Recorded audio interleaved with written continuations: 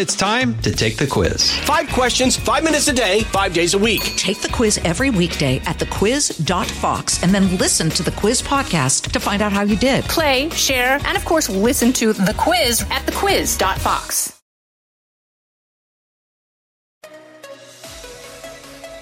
Now, from the most powerful city in the world, a new generation of conservative talk. Fair, fresh, fun. It's the Guy Benson Show with Guy Benson.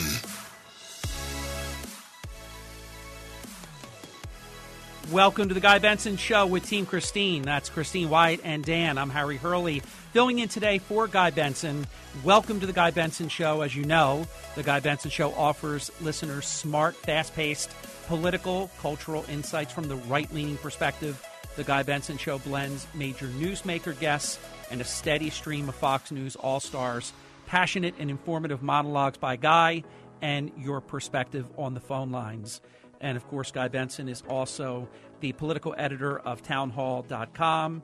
And you see him regularly, a Fox News contributor, really all over the channel, including regularly appearing as an all-star panel member on Special Report with Bret Baier.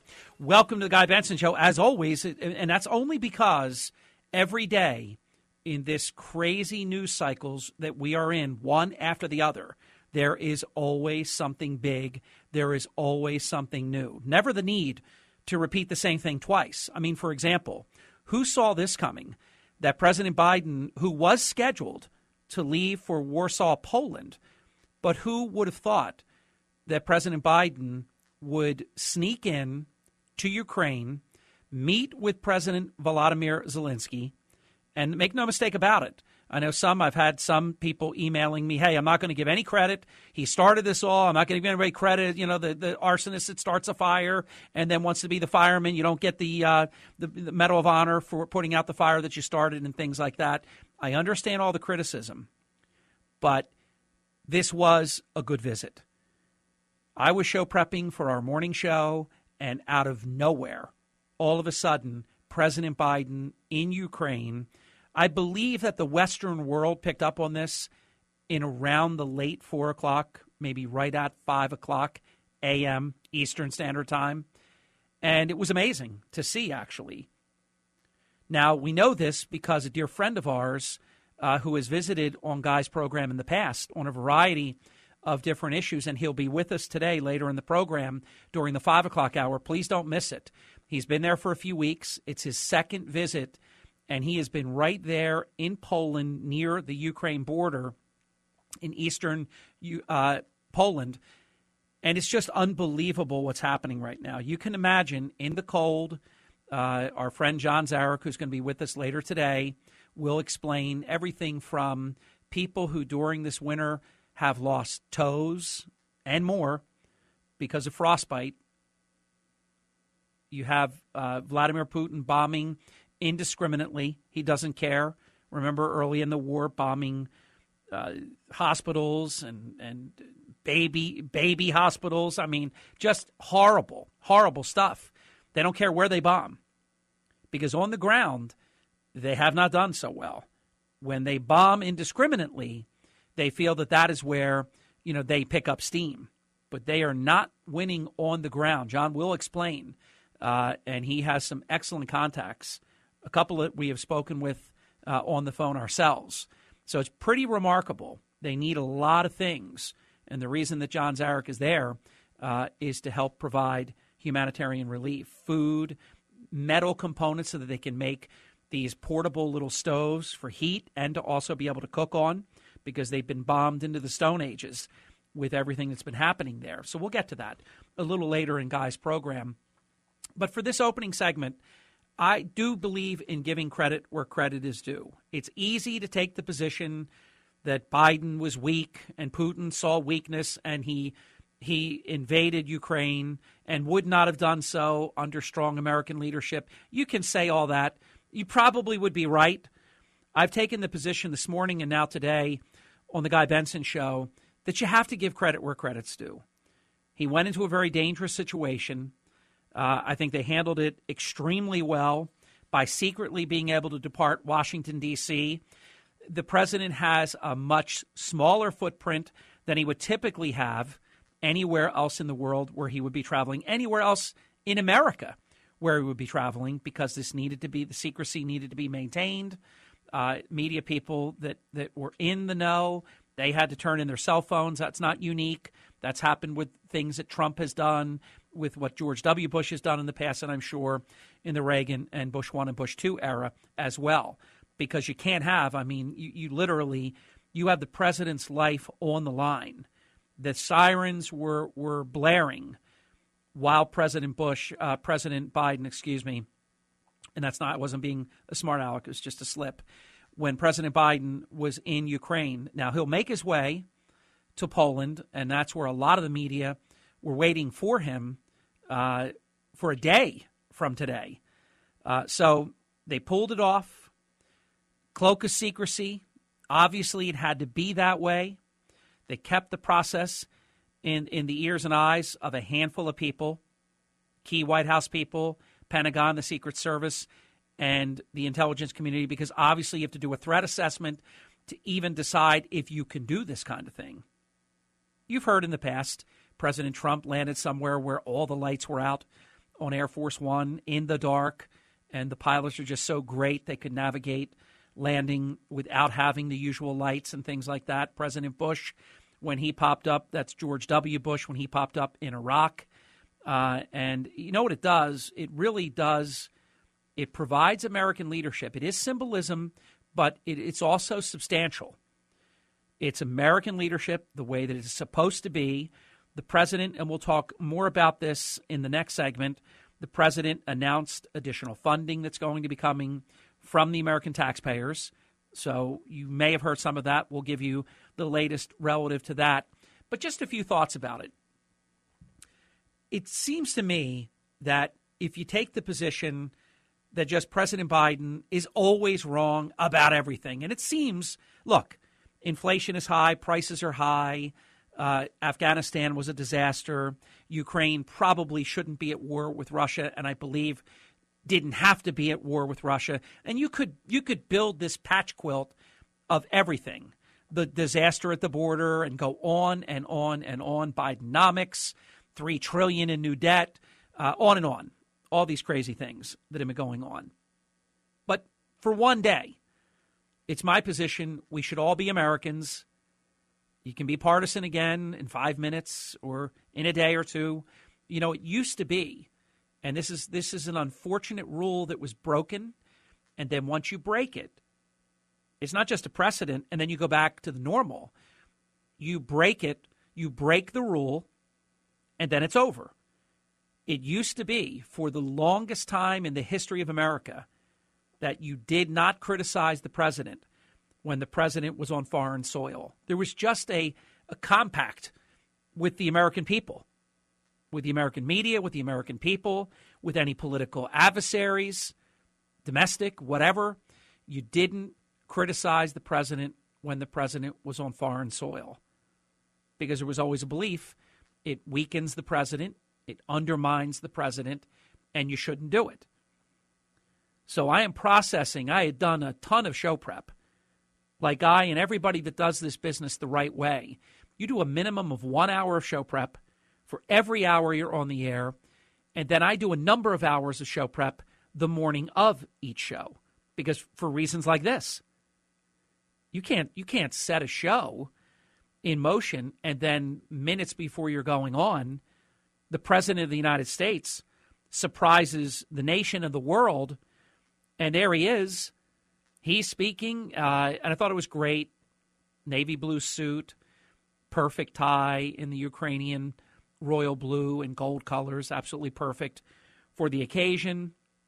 American lapel on the left side of the president's jacket, everything, optics-wise, the way that it should be. American leadership on the battlefield, basically, literally.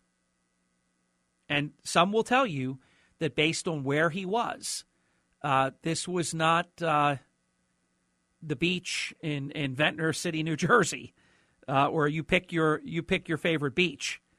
This wasn't that. As I said in the beginning of Guy's show, there were sirens blaring, and it was, I think, a very daring mission. I think it was the right thing to do. And what it also does is, and I can tell you this, just from the work that my charity has done with John Zarek's charity, and then he takes that to Ukraine and buys these things. They have all this new stuff for triage on the battlefield that if your chest gets opened up by a wound, they have this special packing. I want to call it gauze, but it's much more than that. It actually coagulates and stops bleeding, saves lives. Many times on the battlefield, people bleed out. So these are the things that our charity has been working with to try to help. And I shared it with Christine's team, with Wyatt, Christine, and Dan. Beautiful message that we received from an incredible woman who is the only layperson, the only civilian that they're allowing into Ukraine. So there's just so much to talk about today on the Guy Benson Show. In addition to the president's good work today, and I'm just not going to go to the negative. You know, the president went there. People were saying, "Oh my God," you know, with everything Eastern Palestine and the spy satellite balloons and shooting down $12 party balloons and hobby club balloons. That, you know, this is just some fake out. Hey, look, take it for what it is. The secret mission took place. It worked. And the president was able to share additional good news, because I believe, and when we get to Gordon Chang in just a little bit, and I believe Gordon Chang is the most knowledgeable person in America on China and what China is capable of. And we have some very pointed questions for Gordon Chang that you're not going to want to miss after the bottom of the hour break. But with all the bad news that was happening, you could easily say, look, when Bill Clinton was president and Monica Lewinsky scandal was going on, and then he bombed Iraq out of nowhere, they called them Monica bombs and things like that. I don't like to play those games because, again, we only have one president at a time. And I didn't vote for Joe Biden. Believe me, I didn't vote for Joe Biden. I was a Trump executive. I worked for Trump. I knew Trump would be a great president, and he was. You look at the Trump policies, the only thing anybody has any disagreement with that's being intellectually honest, I'm not saying the socialists or the left of center of any persuasion, they just don't like Trump policies. But they worked. We didn't have wars. We had low inflation, 1.4% when Joe Biden took office. I mean, you could go on and on and on. So there are all these bad things that have been accumulating, and there's no question about it. Where the Fed is talking about raising interest rates even higher than the 1/4 point at their last meeting, and that's not going to be good news if that's 50 basis points or higher. Well, I wasn't happy to hear that, but the Fed is basically telegraphing that. So that is showing that we are going to be in a slog here, that inflation was not transitory, that this is really tough stuff. We're going into year 2, at least, well into year 2 of high inflation, high prices. I mean, pretty soon people won't even be eating eggs. There'll be such a delicacy. It'll be cheaper to buy 2 filet mignons than a dozen eggs right now. So it's crazy and getting crazier.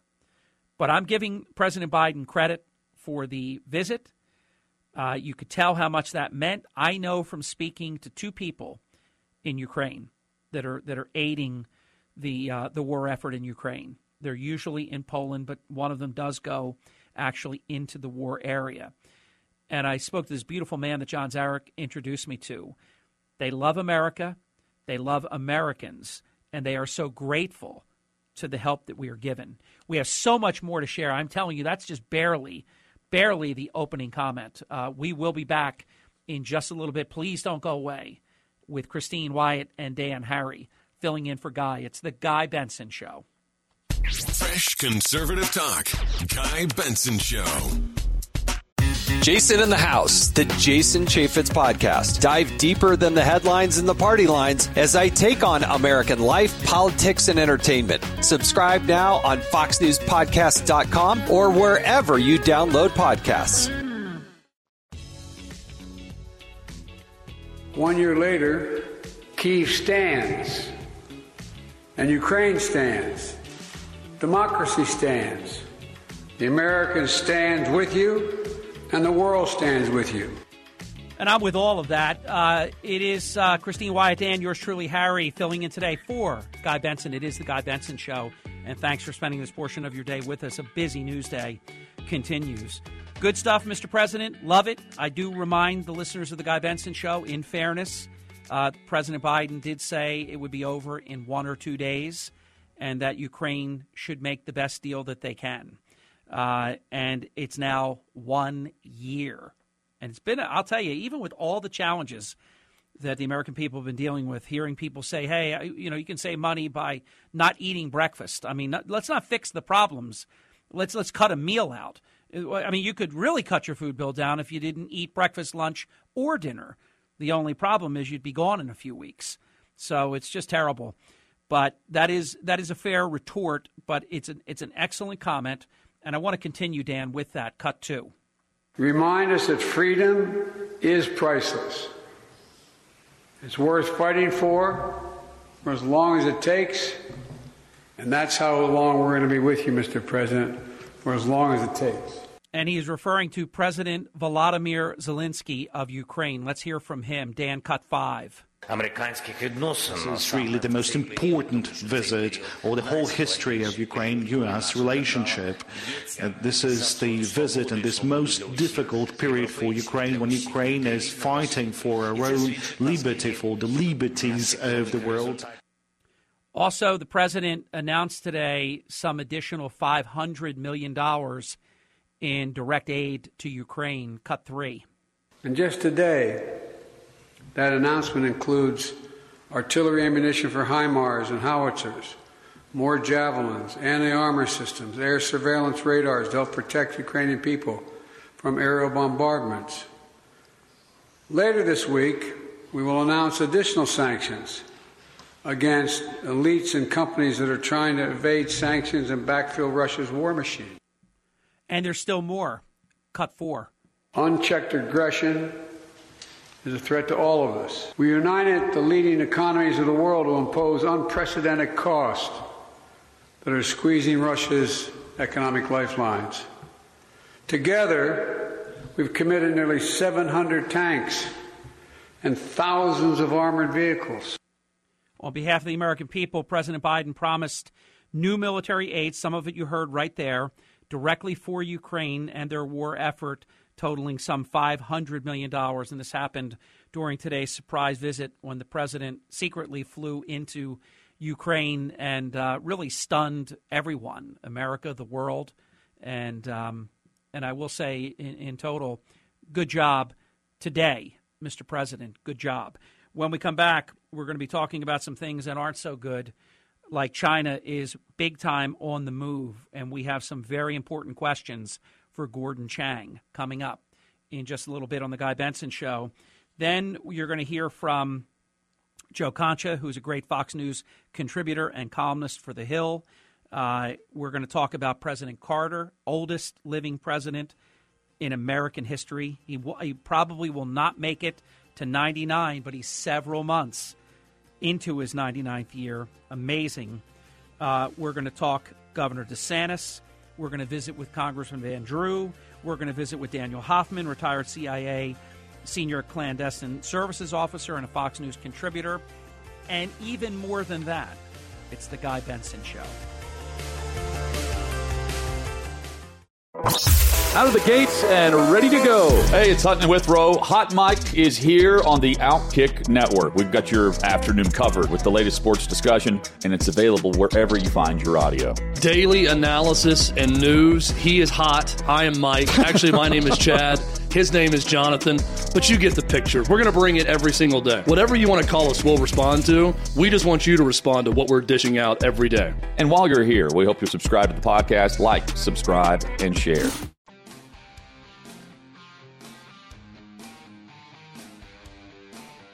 Talking about the issues you care about. Guy Benson. Welcome back to the Guy Benson Show with Christine Wyatt and Dan. Harry Hurley filling in today. It is the Guy Benson Show, and it is a busy, busy news day. On the Guy Benson Show Newsmaker Hotline is Gordon Chang. I have said this for the longest time, so why wouldn't I say it to him when I say it behind his back? If you want to know what's going on in China and how it impacts the United States of America, in my estimation, and I do a lot of homework, Gordon Chang is the person, the go-to person on this. He is the author of The Coming Collapse of China. Maybe there needs to be maybe a follow-up to that because they want to collapse the United States before they collapse. Check out Gordon on his Twitter handle, at Gordon G. G stands for great. Chang. I'm teasing, but it does stand G. Gordon G. Chang on Twitter. Gordon, welcome to the Guy Benson Show. Thank you so much, Harry, and thank you for the kind words. Earned, my friend. Right up front, I'm going to hit you right between the eyes with this because it's going to be a little scary for listeners that perhaps don't know how far along this may be. Are we actually in a proxy war with China, and many people don't even know it yet? Certainly, and that's Ukraine, where you have China all in support for Russia. I think actually China green-lighted the invasion on that February 4th joint statement between China and Russia last year. That was just 20 days before Russia's attack. That was when they declared their no-limits partnership. Since then, the Chinese have been effectively financing the war with elevated commodity purchases. They've been supplying military assistance, despite what the Biden administration wants you to believe, because they say, well, they haven't done it yet. We know that there's been propaganda support. China's opened up its financial system to Russian institutions that have been sanctioned. And this is just all in support. And obviously, we're supporting Ukraine, so that's, by definition, is a proxy war. I think so. And once you say it now, I'm very confident saying it myself, which I have been saying it, but really waiting to have a chance to talk to you about it. Gordon Chang on the Guy Benson Show, Newsmaker Hotline. Is China providing lethal assistance as we speak? Yes. From the very beginning of the war, for instance, China was supplying location data. The Ukrainians were operating Chinese-made drones. China knew where the drone operators were, transmitted that to Russia, and Russia took out those drone operators, killing them. So that's certainly lethal. We know that China's been supplying drones to the Wagner Group, which is fighting in Ukraine. Also, there are rumors, and that's not confirmed, about China actually supplying ammunition. There are these large Russian transport planes that leave Zhengzhou in the central part of China daily, according to some observers. And so, therefore, they're probably carrying ammunition. But we do know, because of the drone material and drone location data, that's lethal information, Harry. Now, in terms of the president, I've had very little opportunity to commend our president because he's made so many mistakes. Afghanistan, that was handled so terribly. We don't even have time to get into that. But just the order alone of military out first and everything that we left behind and people still trapped there that we just forget about because we go on to the next big thing. I don't believe that Russia would have invaded Ukraine if there would have been stronger American leadership. So on one hand, it's hard to commend somebody, hey, you did a great thing today because you secretly showed up. It was awesome. You're there in the war area and all these amazing things that we can say about that. But it shouldn't even be going on to begin with. But I'll go with the good news. Do you agree with me that was a good thing that President Biden did today? I'm not trying to push you into it because you have your own views that are very, very strong. I think it was great that he went. I think it was courageous. I think they pulled off, a secret thing that is going to play very, very well for him, geopolitically even. The right thing to do, backing Ukraine, wearing Ukrainian colors in his tie with Volodymyr Zelensky. Good day for Joe Biden, I think. What do you say, Gordon? Yeah, it was a great day for Joe Biden and for the United States of America. And today, I agree with you. But I also agree with you that this war would not have occurred had Biden not fumbled it. It started with the catastrophic withdrawal from Afghanistan. Yep. That convinced Vladimir Putin that he had nothing to worry about from the United States. It was Biden's terrible diplomacy in the run-up to the war that made things even worse. So Putin invaded. But I think that once this war started, the administration started to get its footing, and the policy has not been horrible. It could be better. But I also believe that the Biden administration needs to supply more assistance to Ukraine. And the reason is, forget about Ukraine for the moment, forget about Europe. The way to stop Chinese ruler Xi Jinping from invading one of his neighbors, including Taiwan, would be to basically defeat Vladimir Putin. That would show Xi Jinping there's a cost for aggression. And so this would be a very salutary lesson if the Biden administration can defeat Russia. Remember, yes, Ukraine is winning now, but that's before the big Russian offensive that is coming, and we just don't know how that's going to turn out, of course. It's a great point. Gordon Chang on The Guy Benson Show live and on Twitter at Gordon G. Chang, middle initial G, Gordon G. Chang on Twitter. Now, there were a couple big mistakes right from the get-go here, Gordon, that I'd like you to talk about. Number one, the president, in my estimation, President Biden, green-lighted Vladimir Putin when he fumbled his words and almost got tricked by a media question into saying that a small incursion, he basically green-lighted a small incursion, and I'm sure you remember that. And then the just preposterous, it's like they didn't study history at how hard Ukraine fights, how much Ukrainians do not want to be Russians, and they fight to the death. And they've beaten the Russians every time they have fought over many, many generations. So he just needed to get a C or a C- in history, and he wouldn't have said that he thinks this is going to end in 1 to 2 days and that Ukraine should make a deal with Russia. That was unbelievable. That was unbelievable. And, I think you're absolutely right about that minor incursion point, because that, when, you heard it, you could see in Vladimir Putin that he was thinking, well, I can do a minor incursion, which becomes a major invasion. And, this is something that is symptomatic. I mean, in the Telemundo interview of last week, Biden said, well, the balloon incursion was not a major breach, quote unquote. Unbelievable. He just seems to fumble those types of things because, basically what he was saying to Telemundo was to Beijing, oh, well, send some more balloons because that's not a major deal. Yeah, exactly. He says exactly the wrong thing at these critical moments of truth and tipping points. It's Gordon Chang, the author of The Coming Collapse of China, live on the Guy Benson Show Newsmaker Hotline. Tell me if I'm right or if I'm wrong. If I'm wrong, I have to correct something that I've been saying, and I will do it with my audience tomorrow and certainly get it straight here on the Guy Benson Show the first time I pose this question to you. Regarding the Chinese spy satellite balloon, was China brazenly mapping the United States for a future conflict? Yes. Thank you. And it was not just a future conflict. It was a either first or second strike, nuclear strike. Because remember, this balloon hovered over Malmstrom Air Force Base in Montana, and then it went on to F.E. Warren and Minot. That's where we have all three bases is where we have all of our land-based intercontinental ballistic missiles. It then passed by Offutt Air Force Base in Omaha, Nebraska. That's the headquarters of U.S. Strategic Command that controls all nuclear weapons. And then it went right by Whiteman Air Force Base in Missouri, where we base all of our B-2 strategic bombers. The message was clear. China's preparing to nuke the United States. We've got to, and also, by the way, as it passed through Alaska, it was testing our reactions of NORAD, the commander, General Van Klink, and also Van Herk. And also we saw China testing our radars, our DEW line, distant early warning line, which starts in the Aleutians and goes through Alaska and Canada. So yeah, this is a strike. They're preparing for it. Now, they've been in a mess with this thing from the beginning, late and wrong on all kinds of stuff, including why they would let this balloon. They say they deactivated it, but I don't believe that.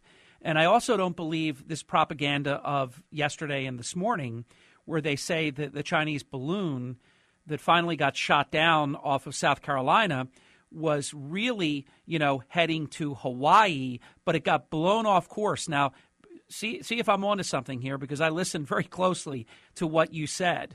If this was really meant to be a Hawaii, trick or treat and not go through Alaska, then the entire continental United States, this would be the greatest lucky blown off course balloon in history, because it went above all the places that you mentioned, Montana and all the other sites.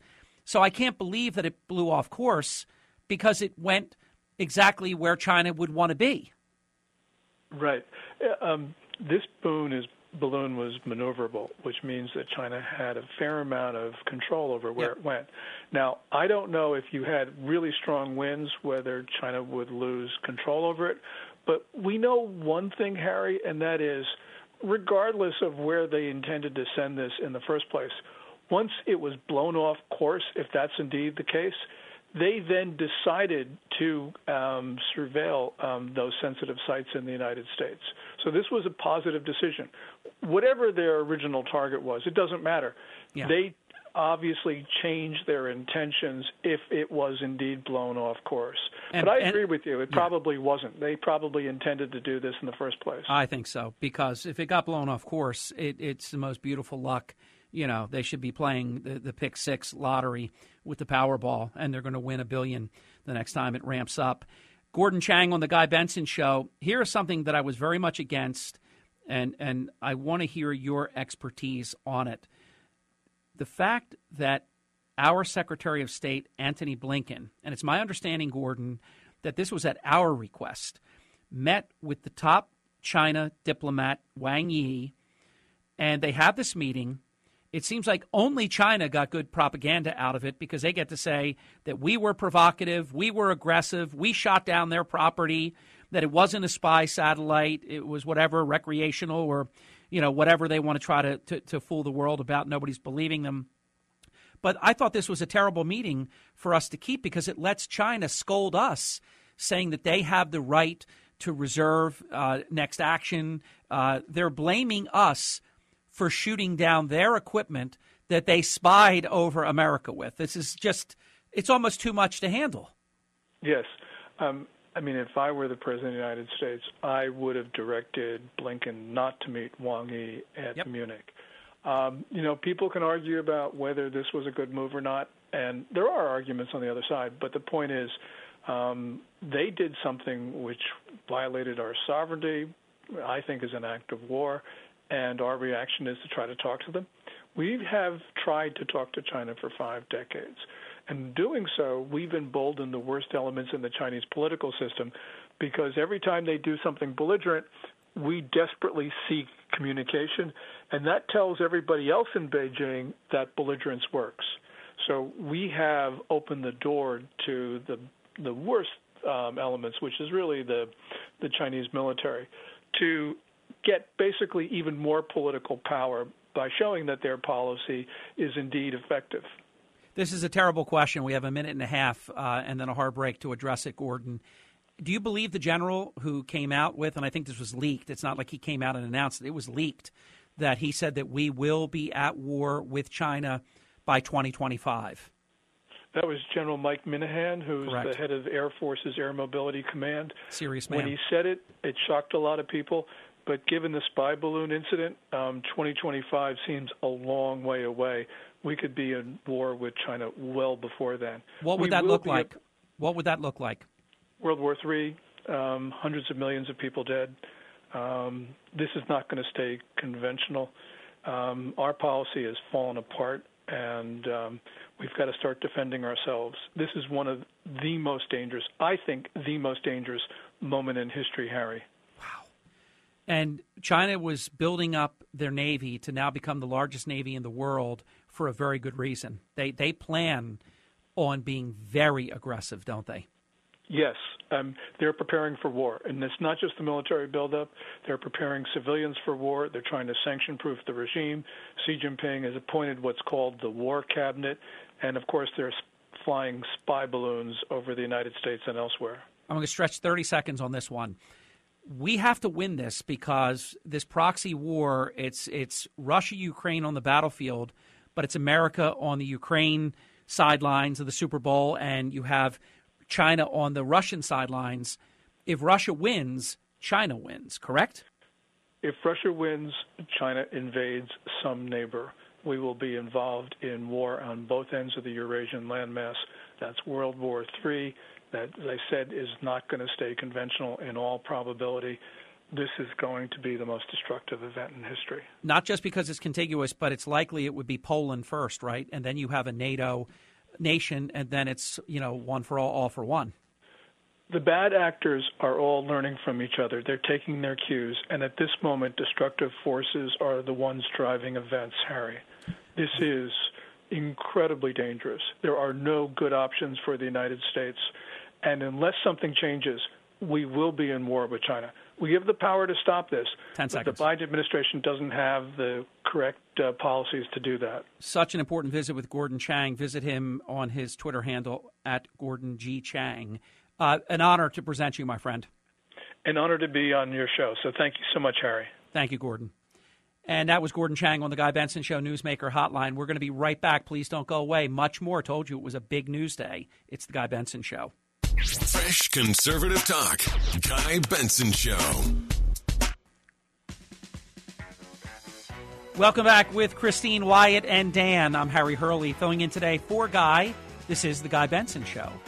As we go to the, I can't believe it already, top of the hour, let's talk a moment about what's happening in Ohio. And you can't unring the bell, but my goodness, for over 2 weeks, what is wrong with the adults in the room? The whole purpose of the federal government is for those things that are too big for it to be handled at the local. You cannot expect the mayor and the council of East Palestine, spelled like Palestine but pronounced Palestine, you can't expect them to be able to handle a toxic contamination the size of something like this. You can't expect the county executive or even Governor Mike DeWine, and I have to say it's the most wobbly I've seen him. He's a steady, good man. But this has just been terrible at every level. And I also know why they do it, but it's a shame. The Norfolk Southern Railroad, second one, should have said, we are with you. We are going to be with you every step of the way. Everything that the president of the company said more than 2 weeks too late.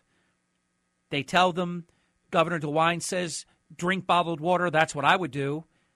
And I would urge anybody, that's what you should do. You just don't know. This contamination has hit the Ohio River. My wife is very familiar with this area. This is going to continue to travel into other areas. And FEMA, what a terrible, terrible delay in deployment. I mean, there's just no excuse for how bad the response to this has been. Much more straight ahead.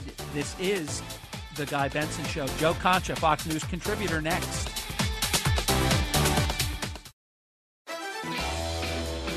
Live from the most powerful city in the world, unconventional talk from a fresh, unconventional conservative. Guy Benson Show.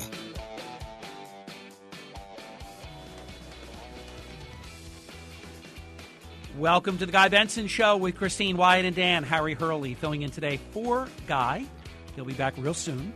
You can follow Guy. I think the best way to stay close to the show is GuyBensonShow.com. And there's great content. Dan does a phenomenal job, and Wyatt, Christine, the entire team in updating the content all the time, and, of course, the podcast and everything else that's available at GuyBensonShow.com. The Guy Benson Show offers smart, fast-paced political and cultural insights from the right-leaning perspective. The Guy Benson Show blends major newsmaker guests, a steady stream of Fox News all-stars, Gordon Chang in the last segment, for example. What a powerful, powerful interview. If you missed any of that, please catch it on the GuyBensonShow.com podcast.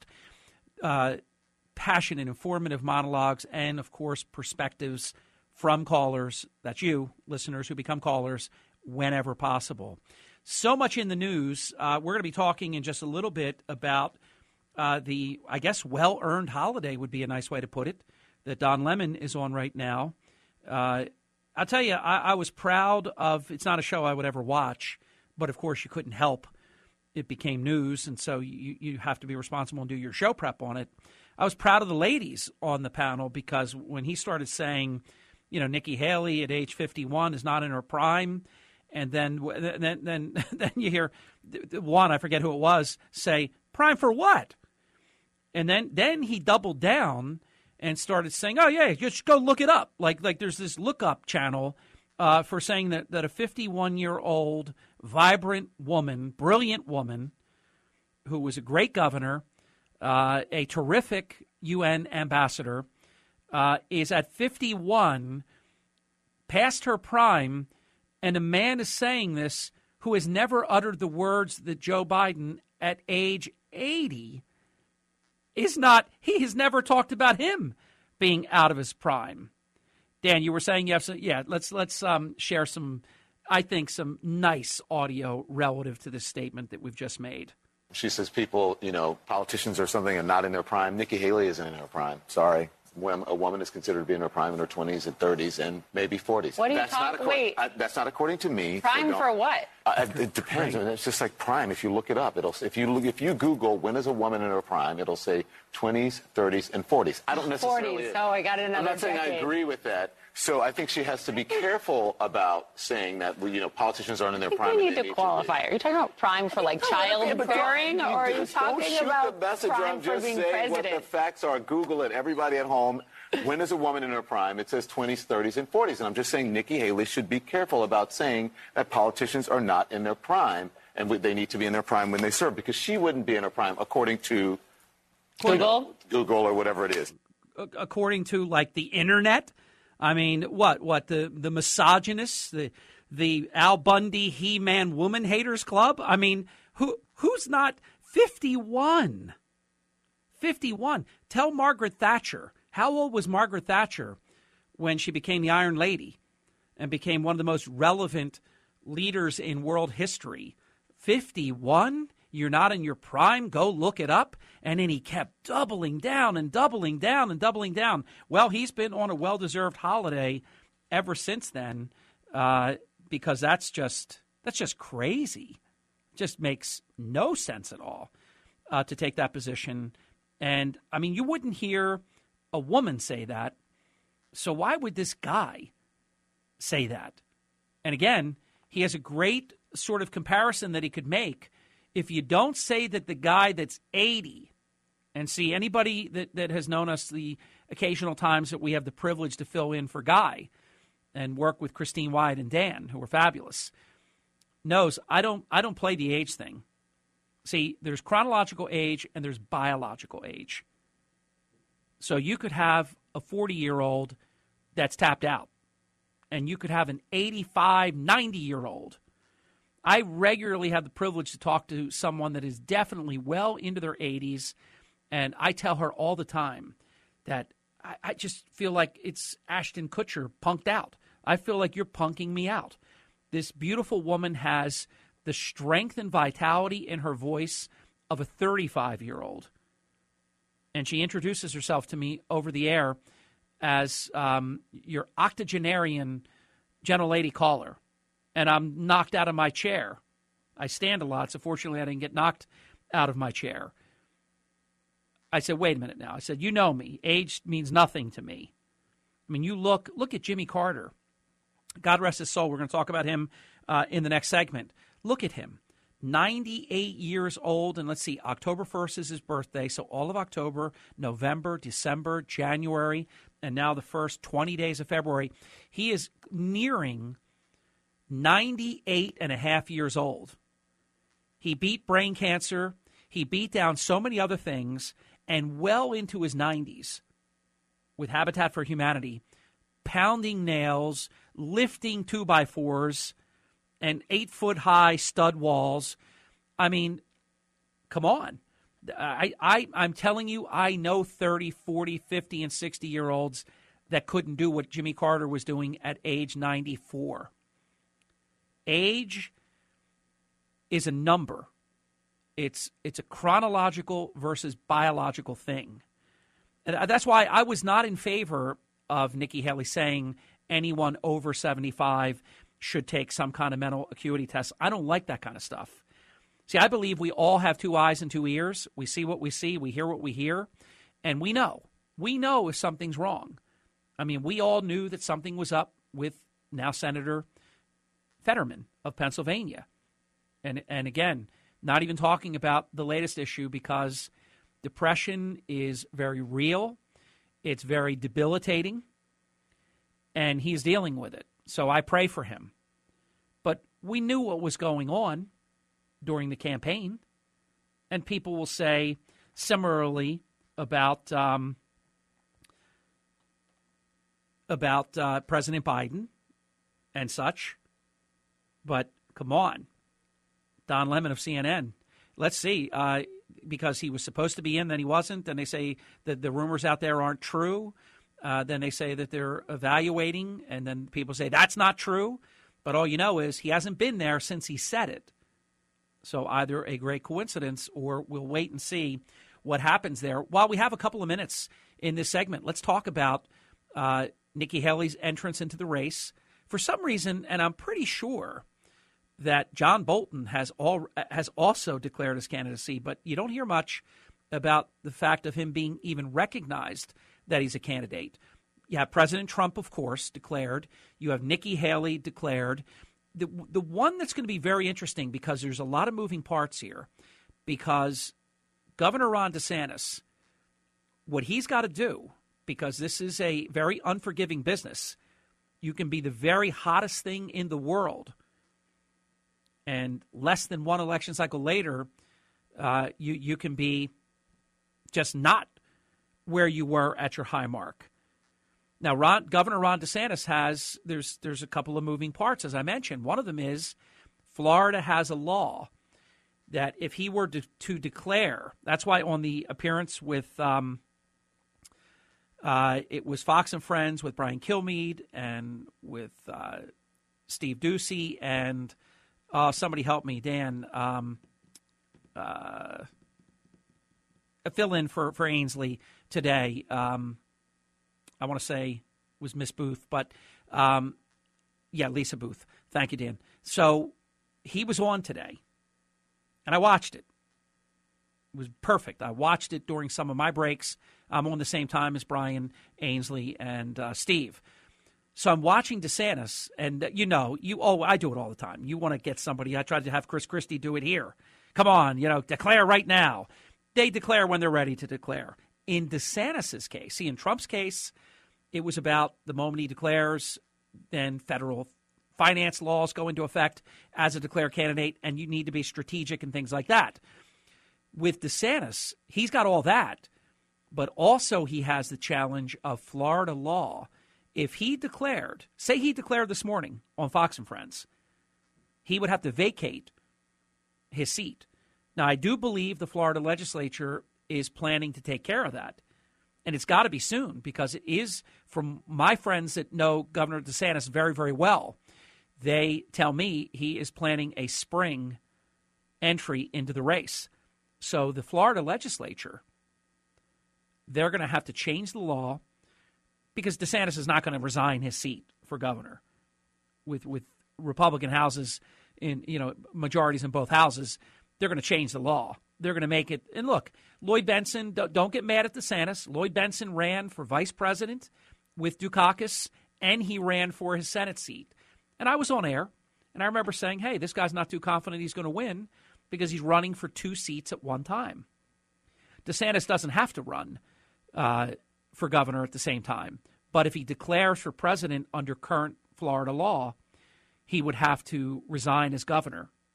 It's required. You can't do it. So they're going to change that. I can't tell you when, but it's going to be very, very soon, because you're starting to see now. This was smart. He went with police officers today. Very, very nice coverage on the Fox News channel. Went to a blue state. He didn't go to be obvious and go to the first states, New Hampshire and Iowa and things like that. He went somewhere that he can just say, hey, look, I'm just spreading, and he said it, I'm just spreading what we do in Florida. So he's almost playing train the trainer, which is pretty cool. But he's running, and he is running. It's just a matter of when does Florida change the law so that he can run.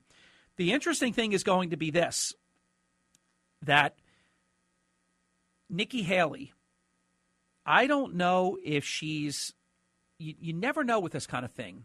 President George H.W. Bush, who was an incredibly loyal, I think he was the prototype loyal vice president. Even when President Reagan was shot by John Hinckley, President George H.W. Bush did not become acting president or take any authority away.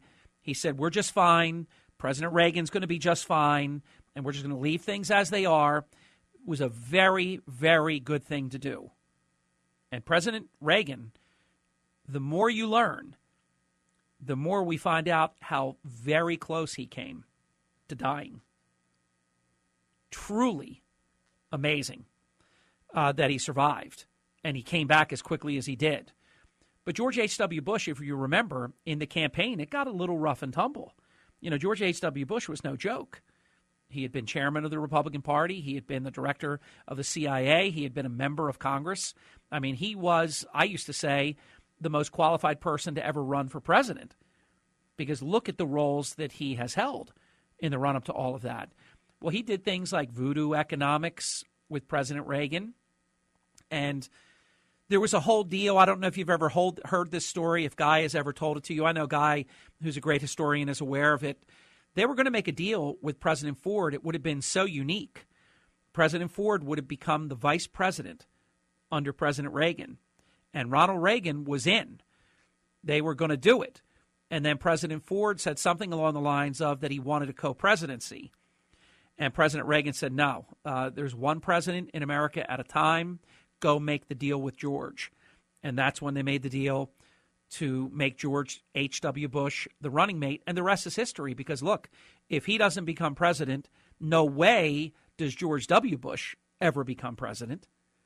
And you look at the way history, depending on who the president is, whether it was Kennedy, who then was assassinated and becomes Johnson, Nixon, who lost to Kennedy in 1960, then ran for governor of California and lost and thought he was finished, then was able to come back after Johnson did not run for re-election, and then he thought he was going to lose the presidency to another Kennedy, Bobby Kennedy, and then Bobby Kennedy is assassinated. Then, of course, the presidency of Nixon and all kinds of things that unfold there, the opening with China, and you just never know with these things. And people actually sometimes pick the wrong time to run. And that's something you need to take a look at. Like DeSantis, people say, wait. DeSantis' high watermark may be right now. And he's going to run. I will give you as close to 100% odds on that. He is going to run. We will be right back. Stay with us. Big news day today on The Guy Benson Show. Fresh conservative talk. Guy Benson Show.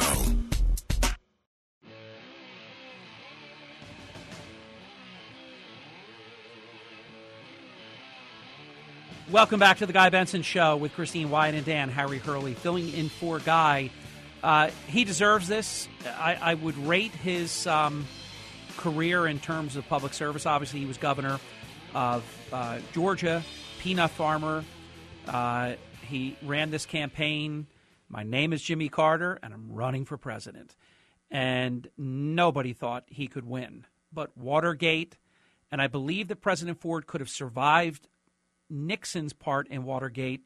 The pardon of Nixon, which I think was best for the country, did in President Gerald R. Ford. And don't lose sight of the fact, and that he ran with future presidential Republican nominee Bob Dole. Bob Dole was the vice presidential running mate with Gerald Ford in the election of 1976. And they would have won. And they almost won anyhow. It was like really like some of these close elections we have today, where a couple of states, if you had swung them about 15 to 20,000 votes, 2 states, then Ford would have won and not been just an appointed president, would have been an elected president for a full term, and Bob Dole would have been the vice president. And then who knows again what that would have meant. Would Reagan have been able to win the nomination in 1980? And have the Reagan Revolution that we had. So I'm a firm believer, even when you don't like it at the moment, that things happen the way they're supposed to happen when they're supposed to happen. It just does happen that way. Even this, which is hard for people to scratch their head and say, oh, my God, we had great employment. We had wonderful low inflation. We had, everything going, low gasoline prices, everything. Low food prices, no supply chain problems. Oh, my God, look what's happened in 2 years. Well, for some reason, this was in God's plan. I mean, it was supposed to happen, even though we think it wasn't. Regarding President Carter, being honest, and I don't like to say things at a somber time like this, terrible president, great former president. His career after leaving his one term was exceptional, whether it was teaching at the Baptist Church, where President Carter taught school for decades and decades, whether it was Habitat for Humanity, the longest married presidential couple in American history, Jimmy and Rosalind Carter, over 75 years. George and Barbara Bush were married for 73 years. Jimmy Carter, the oldest living president in American history, former president, at 98 years and almost 5 months. Truly incredible. Great life. He has beaten cancer, brain cancer, and other cancers. He is just an amazing man in that respect and a good man. And he is not going to have any more treatment. He's going the route of hospice, and obviously that means his days are numbered. This is The Guy Benson Show. You're listening to a new generation of talk. Guy Benson. Welcome back. It is The Guy Benson Show. Thank you for tuning in, working with Christine, Wyatt, and Dan. So you know I'm in the best of hands. We're going to be joined in just a moment. He will say exactly where he is if he chooses to. I can tell you he is near the border of Ukraine in real time, about 5,000 miles away from, say, New York City, thereabouts. And his name is John Zarek. He's an accomplished attorney at law. He has his own criminal defense firm, very highly regarded in the state of New Jersey and beyond. He's been on the Guy Benson Show in the past talking about Ukraine and talking about other issues as well. But what he did, because he's a patriot in addition to everything else, is he formed his own not-for-profit organization because he loves America, and he has gone all in for Ukraine in this war between Russia and Ukraine, forming his own not-for-profit, making a material difference. And he's introduced me to two remarkable people, Jacob, which he will probably mention, and Marina as well. And to say they are doing God's work is just an understatement.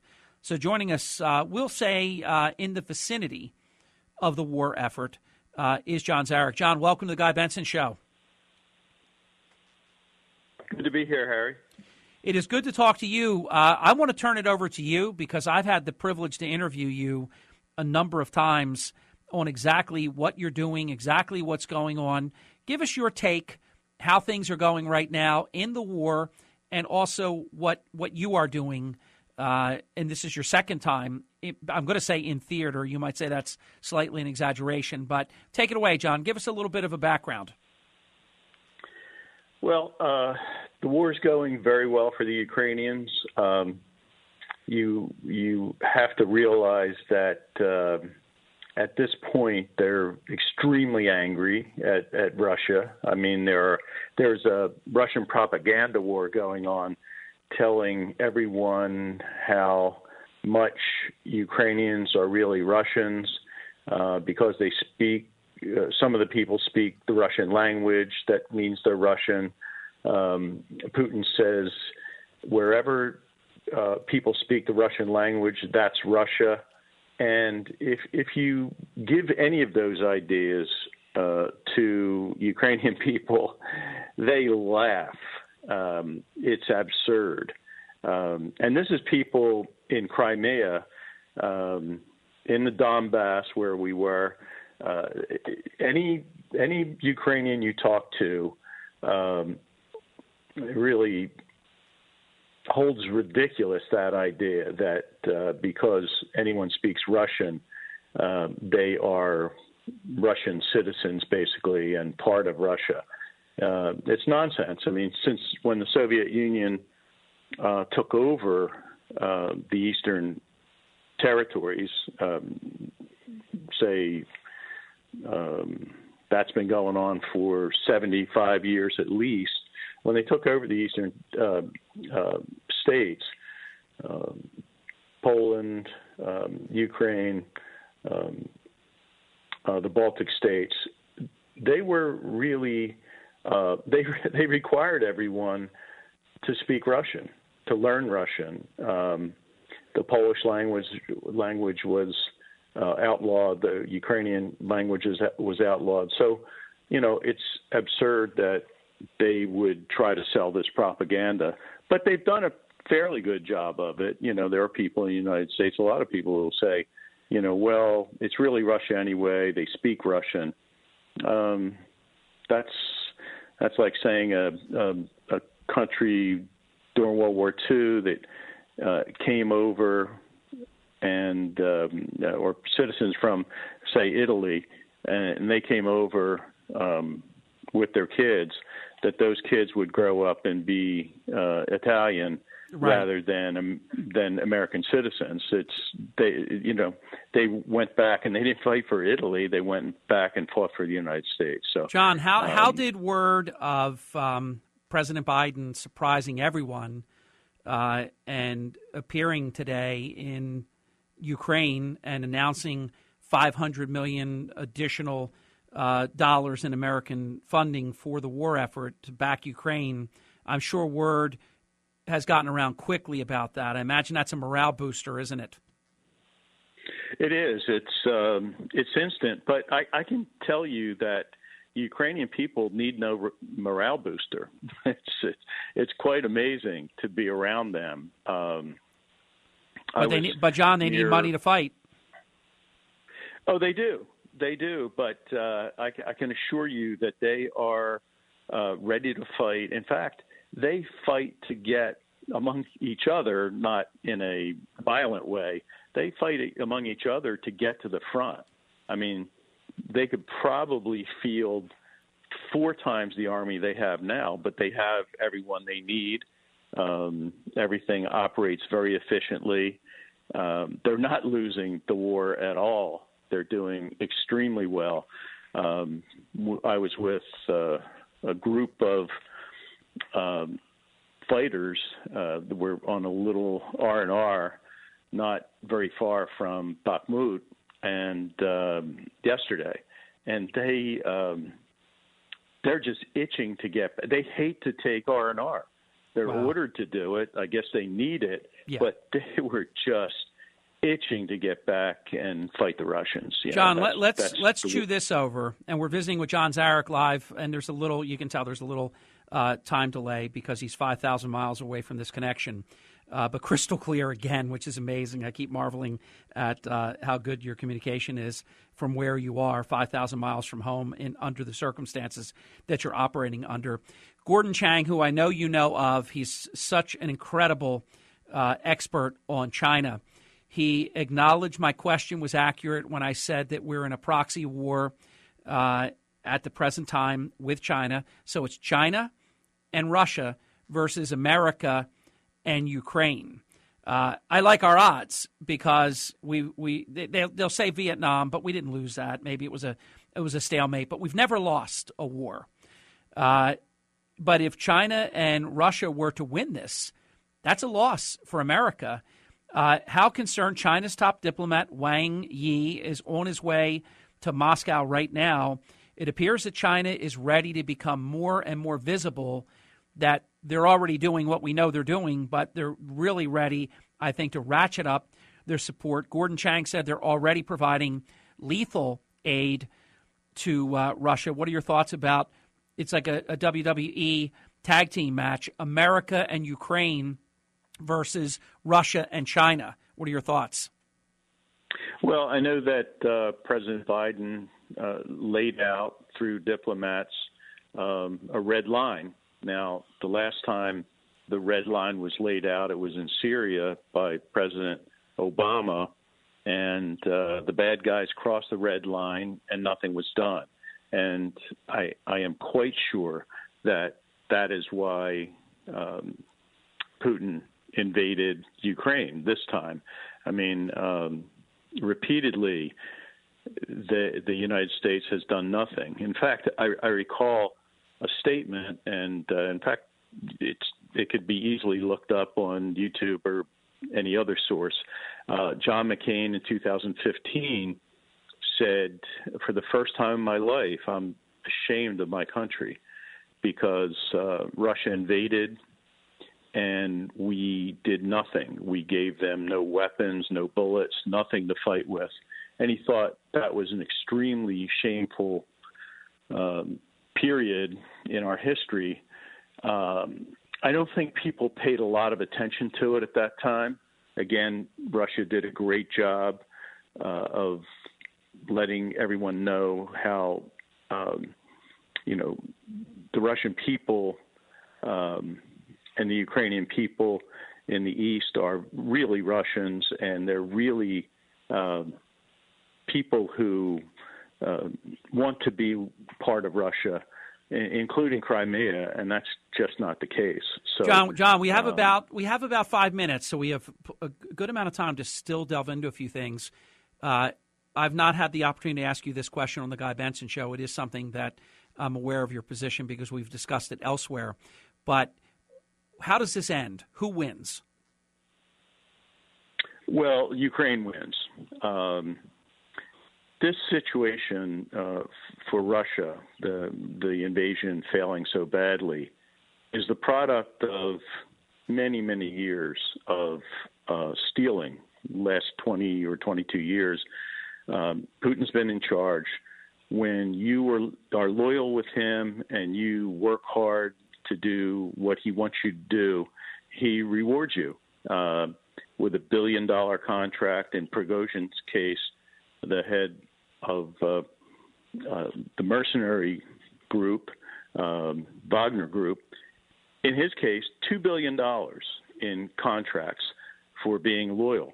Now, if you have 20 years of that or 22 years of that, and everyone is stealing, then you end up in a situation like Russia has right now. They don't have the things they need to fight a war because everyone's been stealing for 20 years. So they have junk equipment, they have untrained people, and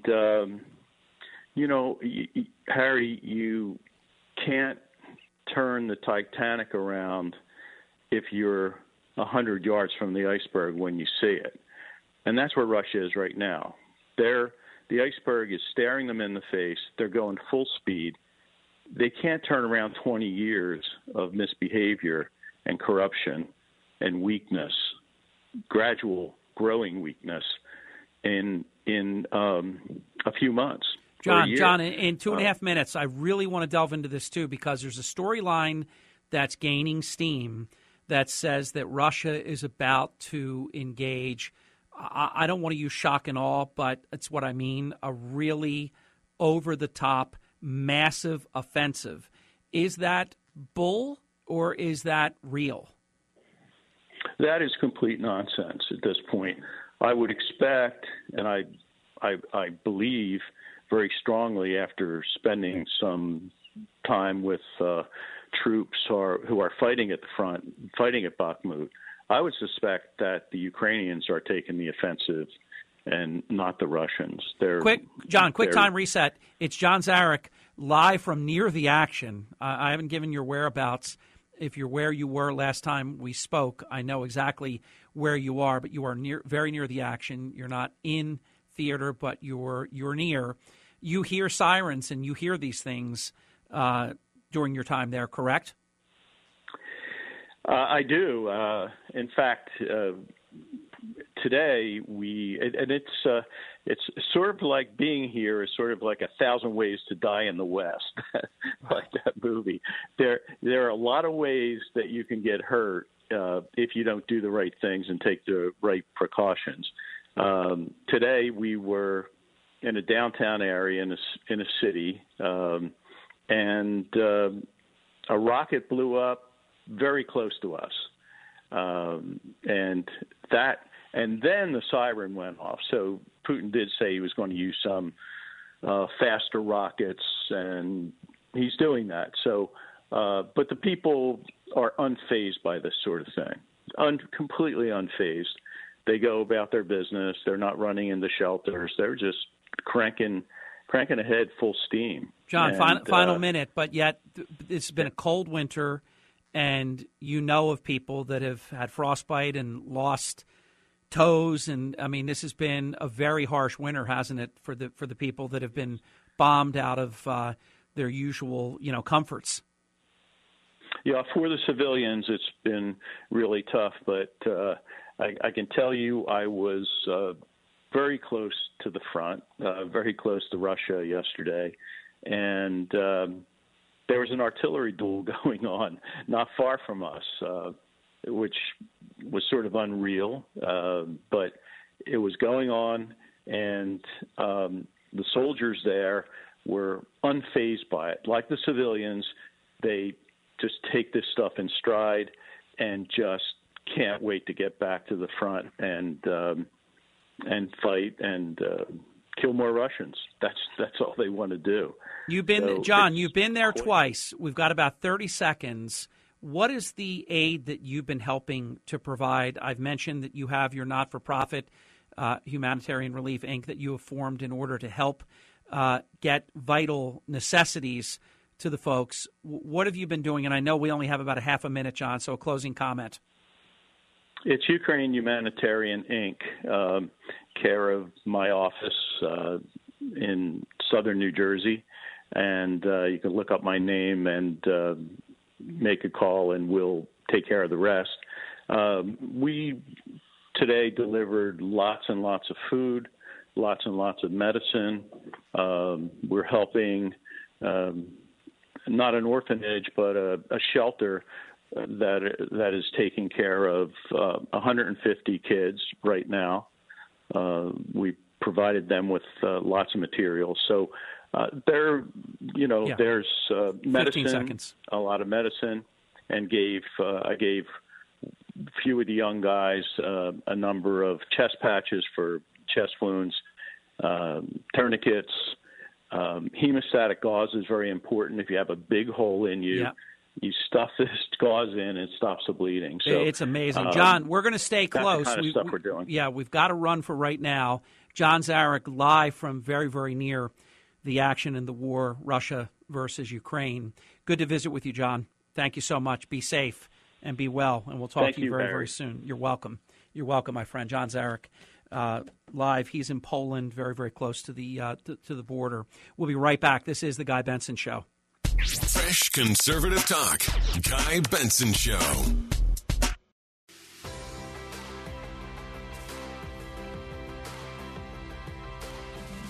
Dan with the best bumper music in America, I think. I love it. Love your vibe, Dan. It's The Guy Benson Show. Christine, Wyatt, Dan, yours truly, Harry, filling in today for Guy. He'll be back real soon. In the quick moment that we have, let's take a little peek. Brett Baer would call this his sort of roulette that he plays. You get so many chips and you put them on different people. We have, as declared Republican candidates, former President Donald Trump and Nikki Haley. On the Democrat side, we have President Biden saying that he's going to run, but he hasn't officially said so. So that, of course, freezes all kinds of people that aren't going to get involved until he makes his decision.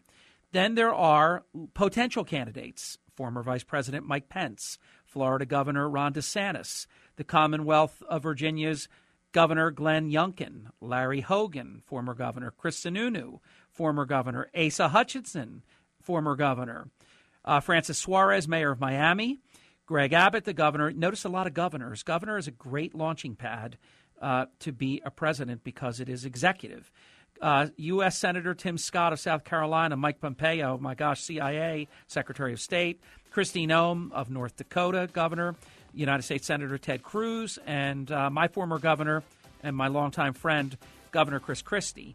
That's a big field. And remember, in the Republican primary, unlike the Democrat, it is winner take all. The more the merrier if you have a lot of support. We'll be back. Congressman Van Drew of New Jersey is next. It's 5 o'clock in the most powerful city in the world, Washington, D.C. It's time for the Guy Benson Show Happy Hour, sponsored by the Finnish Long Drink. Finland's most popular alcoholic beverage has come to America. Visit thelongdrink.com. And now, here's your host, Guy Benson.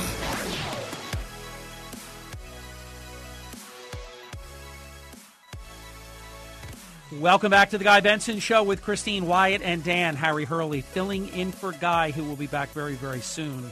We know it's the happy hour, but there are a lot of serious things that are going on right now. This is not going to be very happy, but it will be sobering and it will be intellectually honest. Joining us on the Guy Benson Show Newsmaker Hotline is the distinguished gentleman from the 2nd Congressional District in New Jersey, once a Democrat, switched to Republican during the Trump presidency, has run and won as a Democrat, has run and won as a Republican, becoming the only person in the history of the United States House of Representatives to actually leave the majority party to join the minority party, and now finds himself back into the majority just a short time later. He is on some of the most important and coveted committee assignments in the entire United States Congress. He has forged an incredible working relationship with another great congressman, Jim Jordan, who is the chairman of the Judiciary Committee. Congressman Van Drew is a member of that committee, the Judiciary Committee, which is one of the most important committees in all of Congress. And he is on the following subcommittees. And they are all, big time important. And he's a serious man. And the committees that he's on, he wants to be on, because it's where you can really make a difference. For example, the Subcommittee on Administrative State Regulatory Reform and Antitrust. A lot of stuff going on there that we don't even really get a chance to talk about. The Subcommittee on Immigration, Integrity, Security, and Enforcement can't be more important than it is right now. That's a huge issue on the minds of the American people. He's a member of the Subcommittee on Responsiveness and Accountability to Oversight, the Vice Chairman of the Transportation and Infrastructure Committee, and also serves on the additional following subcommittees. You know the rule of giving it to a busy person: Aviation, Coast Guard and Maritime Transportation, Highways and Transit. Joining us now on the Guy Benson Show is Congressman Jeff Van Drew. Congressman, welcome to Guy's program. It's great to be with you, Harry, and thank you for bringing the truth to the American people on a regular basis. It's much needed, and we appreciate you. Well, I appreciate you right back, Congressman. And let's talk about your insights about President Biden's surprise visit to Ukraine, right there in the late 4, early 5 o'clock hour, with President Vladimir Zelensky promising the additional $500 million in American support. What was your take of our commander-in-chief? Well, you know what my take is this. I sure wish he'd have a surprise visit to Palestine, Ohio, to our American people, middle-class, hardworking, good, mothers and fathers, grandmothers and grandfathers, children and grandchildren that are suffering there, that are very possibly going to get sick and have some real health problems in the future. We don't even know because we haven't committed enough federal resources there to really find out. So, it's great he was in Ukraine. Frankly, I think we have to calm down a little bit in the kind of money that we're spending and spend more to make sure our country is safe, that our country has borders that are strong, that our country is strong in the rule of law. And frankly, we're worried about all of the world, but not all that much what's happening in America. And you know why? I'm going to tell you why. Because the vision that he has, the vision that whether it's Mayorkas on immigration, whether it is Buttigieg on transportation, they just think of us all as one international global family, nothing special about America, nothing to see here. And by the way, if America suffers and gets hurt in the process, no worries. Well, I'm tired of it. Congressman Van Drew, I join you with all of that, and I have a little bit of a preview on this because we were together last Friday night, and I know your take on this, but I want you to share it, if you would, with the listeners of the Guy Benson Show, because it's very important. I am just beyond, I can't even explain how the federal response could be so poor 2 weeks plus into a disaster where that's where the federal government, Congressman, is supposed to shine. I mean, the mayor of East Palestine, Ohio, can't handle this chemical train derailment with the poisons that not only leaked out, but that they then set on fire, creating a mini mushroom cloud that has now reached the Ohio River, by the way, and who knows where else. And the response from the Biden White House, this Pete Buttigieg, congressman, he fails at every turn. But then again, he was a failed mayor of South Bend, Indiana, couldn't fill potholes. Why would we expect him to solve airline crises or this horrible chemical toxic spill in East Palestine, Ohio? Can you even imagine, can you explain how? It's not your job. It was their job to perform, and they didn't. But what could be the reason for why they did not respond to this community? It's sick. It really is, and it's cruel. You know, there was that movie from years ago. It was a comedy. This is no comedy, but it was Planes, Trains, and Automobiles. You might remember it. Yep. Well, boy, Buttigieg has screwed them all up, whether it's literally our planes, our trains, our highways, all our transportation systems. He couldn't. You know what the worst part is? It's not only the stupidity of it. It's the lack of caring, the lack of empathy, that lack of loving America. And it's the same with this president. This president was trying to make headlines and trying to make himself look good by going over to Ukraine. Damn it, he should have been where he belonged, which was in central Ohio, helping those people. He should have been there the next day saying, we're going to have resources for you. This federal government right now spends money on things that are a waste, like free equity and spending money all over the world, supporting and propping up other governments. They spend money on illegal immigrants, and yet we can't even take care of hardworking, good Americans who may get sick. The federal government should have had a commitment there. FEMA should have had a commitment. And, you know, he loves to do executive orders. So if they didn't think FEMA could do it, which God knows, I don't understand why, then he should have. That's one damn executive order that he should have done. I am just so unbelievably tired of it. America is so unbelievably tired of it.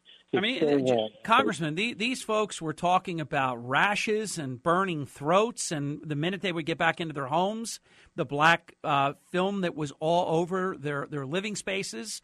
This was something like $40,000 per property in cleanup costs, and who knows if it's even enough because they're continuing to be in this toxic environment. We saw one of your colleagues, Senator J.D., who scratched the water with a stick, and you watched the poison rise to the top in like almost a rainbow hue of poison. It's there. It's leaching. It's going who knows where, and they left these people completely hanging. It's unforgivable. Let's shift gears. We've got about 5 minutes, a little over 5 minutes left, Congressman. Let's talk about this bizarre approach to the China spy balloon, which President Biden allowed. He says they knew it before it even got to Alaska, which means they could have shot it down before it even got to Alaska, let alone through the entire continental United States. It then, Gordon Chang agreed with my comment earlier, Congressman, that China was mapping the United States for future provocation, for future war. We allowed this thing to go all through the country. And then 3 quote-unquote objects, one of them, as you know, a 12-year-old hobby club balloon. We spent $478,000 per Sidewinder missile. It took 4 to take down 3. So we'll do the math there, really close to a couple of $1 million, not to mention the F-22s, $143 million each. And we shoot these little nothing burgers down, but we let the China spy satellite map the entire country.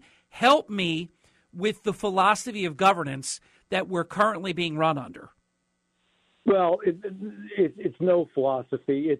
This is so bad, it's hard to believe. And as I was just saying the other day, as you know, this is a bizarre world. This isn't normal. There's something really wrong. And I really believe there's something very, very wrong with this presidency, with this administration, with this now minority on the other side. There's just no love for America. They say they love America, but as you know, and I mentioned it before, we had to argue. I had a debate for 30 minutes in the Judiciary Committee that we were going to make it a rule that you stand up and pledge allegiance to the flag of the United States of America. They didn't want to do it. They don't want to help the people in East Palestine. They don't want to make sure that we're safe. So they literally let a spy balloon traverse the entire United States over some of the most delicate and concerning areas that we have, military silos, missile silos, military installations, and we just let it happen. And then we finally shoot it down, and God knows it was in the water, so how much good information we'll retrieve. And you're right. And then we're shooting. This is like a comedy. This is like a Saturday Night Live comedy. We're shooting kids' balloons down with Sidewinder missiles, but we're allowing dangerous Chinese spy information to be accumulated by a device, and we don't do anything. And on the balloons, Congressman, on the toy balloons, then they tell us, and we've given up the search. They have to give up the search because it's going to be some $12 balloon that they don't want the American people to know about. And they're very sneaky, as you know. They're making stuff now classified that shouldn't be. I heard one of your colleagues say the other day, hey, the briefing I got, 95% of that the American people should be hearing right now. There's nothing classified about 95% of what I just heard. And they're keeping stuff from us that we should know. They're trying to fake us out in other ways. Meanwhile, China is watching all this. I watch them become much more open in their support for Russia. Gordon Chang, who you know is a tremendous China expert, he said on the Guy Benson Show earlier today, Congressman Van Drew, that we're in a proxy war against China. It's a WWE. It's Ivan Koloff versus, Bruno Sammartino. It's America and Ukraine versus Russia and China. We're in a proxy war. I know, and I don't think people wanted to be in a proxy war because, frankly, if we had been strong, let me just be real straight shooter on this. If one of a few other individuals, in fact, probably quite a number, had been president of the United States, certainly my friend Donald Trump, and, you may not like his tweets and you may think he's whatever, but if he had been president of the United States, believe me, China wouldn't be laughing. Believe me, China wouldn't have done this. Believe me, if they did send over that big spy balloon, it would have been down instantaneously. Believe me when I tell you Ukraine would not have even occurred because he would have straightened it out with Putin. This is all weakness. You cannot be weak as a nation and expect to prevail. And that's Congressman, the problem we have right now. Didn't weakness in Afghanistan also help Putin get courage in Ukraine? How could you not have courage? We did everything backwards. We left our people there. We left the good people there. We took the bad people with us. You saw people hanging off a plane. There was no immediate rush on doing it except for his politics to celebrate. Left billions for the Taliban to have at. And look where we are now. And how about those men and women that suffered and died and were hurt and maimed who fought for us in Afghanistan, and we finally brought it around, and now we're back where we were before. Congressman Jeff Van Drew, this is cruel and unusual, but we have 30 hard seconds left in our time together. Go. We better get our act together, man. We better fight hard, stand strong. We better make sure that we have the right people when these elections come in the Congress, which we've changed already, in the Senate and in the presidency, and bring our America back home. Otherwise, for real, we're going to lose it. Congressman Jeff Van Drew, great to visit with you, sir. Thank you. Always good to be with you. We will be back in just a moment. Please don't go away. Much more straight ahead. We're going to talk a little bit about Senator Fetterman, certainly not exploit it, but talk about it because I pray for his health. And depression is very, very serious and very debilitating. We'll be right back because this is The Guy Benson Show. The Guy Benson Show. More next.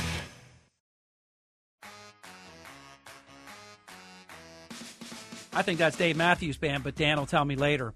Welcome. It is. Welcome back. One of my daughter's favorites and mine. My twin brother met him, actually. Good guy. We are back. It's the Guy Benson Show. I'm Harry Hurley, honored to be filling in for Guy. He's a very dignified man that runs one of the best shows in America. So it's an honor to be here with Christine, Wyatt, and Dan. I'm going to speak for just a moment about United States Senator John Fetterman. I live next door to the Commonwealth of Pennsylvania.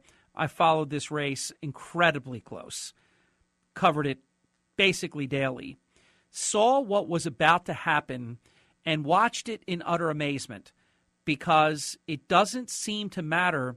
Things have become so divided in our country, so tribal, that people, I call it cognitive dissonance. I didn't invent the term, but it's actually, the definition means you vote against your own self-interests. You know that something's wrong, but you do it anyhow. John Fetterman was not up to this job, and it was apparent to all. Now, I'll tell you what was very, very big. Because they didn't debate until after probably half or more of the electorate had already cast their vote. If you went to the half that voted, I mean, for example, and this isn't, I never got into any of those conspiracy things about voting machines and things like that. But this much I do know.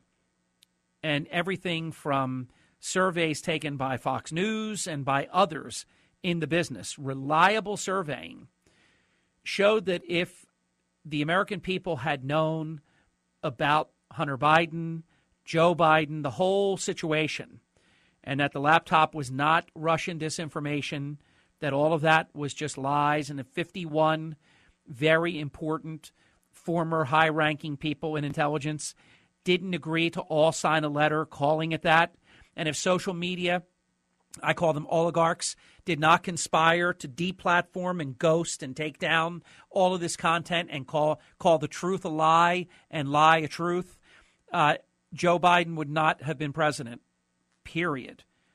So now we have the situation beyond the stroke, now a situation of deep clinical depression. And anybody that's ever known someone or done any study about this issue, it's very, very challenging, very difficult, and the belief is that it's going to take at least a few weeks to receive treatment because you have to get the right medication. Then you have to make sure you've balanced the dosage correctly. So we say this, he shouldn't be there. It's a mistake. The Commonwealth of Pennsylvania should have spared America this, but we pray for Senator Fetterman for his health and his return as soon as possible. When we come back, Daniel Hoffman, retired CIA senior, on The Guy Benson Show. Next.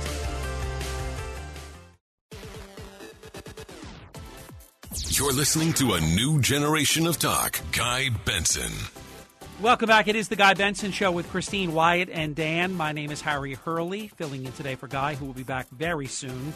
What a busy news day it has been, and it really continues right now as we head back to the Guy Benson Show Newsmaker Hotline, to one of the great voices in America today on the types of issues that are really, they are piling up in our country. When you look at all of this China provocation, North Korea, they're lighting off fireworks all over the place, and everything that's going on, these unidentified objects, because we're told not to call them balloons. They're objects, I think, because one of them was a $12 kid's balloon from a hobby club.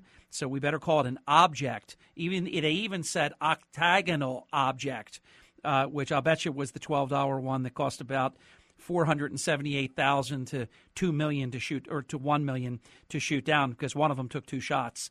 Joining us now on the Guy Benson Show Newsmaker Hotline is Daniel Hoffman, retired CIA senior clandestine services officer and a regular Fox News contributor. Daniel, honor to present you. Welcome to Guy's program. Thanks for having me. Happy President's Day to everyone. Glad you said that. Absolutely, without a doubt. And pray for our president, who I think did a good thing today, showing up in Ukraine. Daniel, in terms of China, I posed this question earlier in Guy's program to Gordon Chang, who I consider to be quite an expert on China and things that they have on their mind. Congressman Van Drew agreed. We'll see if the great Daniel Hoffman agrees that we're in a proxy war with China. I mean, there's no denying that, is there? No, we're in a 21st century Cold War. There you go. And the geopolitical fault lines of this Cold War are Ukraine and Taiwan. That's where dictatorship, Russian-style dictatorship and Chinese communist dictatorship meets a fight for democracy, or to retain democracy in Ukraine in the face of a brutal, horrific onslaught from Russia, and Taiwan, which is under massive threat from China. In terms of right now, China and what they're doing, Gordon Chang also agreed. I've talked to Van Drew in other interviews, not today, about it. He also agreed.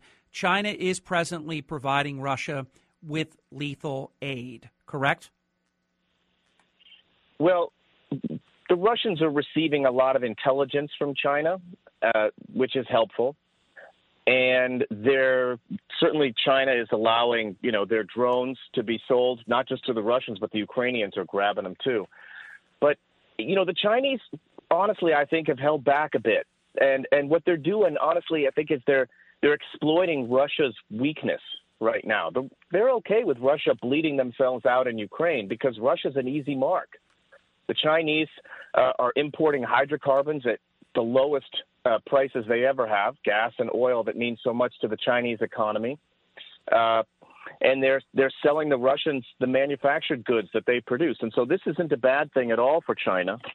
And it's not a good thing from Russia. We've seen the Chinese penetrate Russia's traditional sphere of influence in Central Eurasia with Xi Jinping traveling to Uzbekistan and partnering up with Kazakhstan for their Belt Road Initiative. This is a good thing for China, and I think all the talk about China providing lethal assistance, and Gordon is a preeminent expert on China, so I'd welcome his thoughts on this, but I think the Chinese might have done this just as a bit of subterfuge to get the United States to give a concession for something they probably had no intention of doing in the first place, to make it appear as if, they're not providing lethal aid like massive amounts of artillery like the North Koreans and drones like the Iranians, and they should get something in return for it, which they don't deserve. So much interesting content today on the Guy Benson Show. When you listen to Gordon Chang and now you listen to Daniel Hoffman, you guys are not miles apart or anything. I think it's just the difference in terms of your CIA background, the clandestine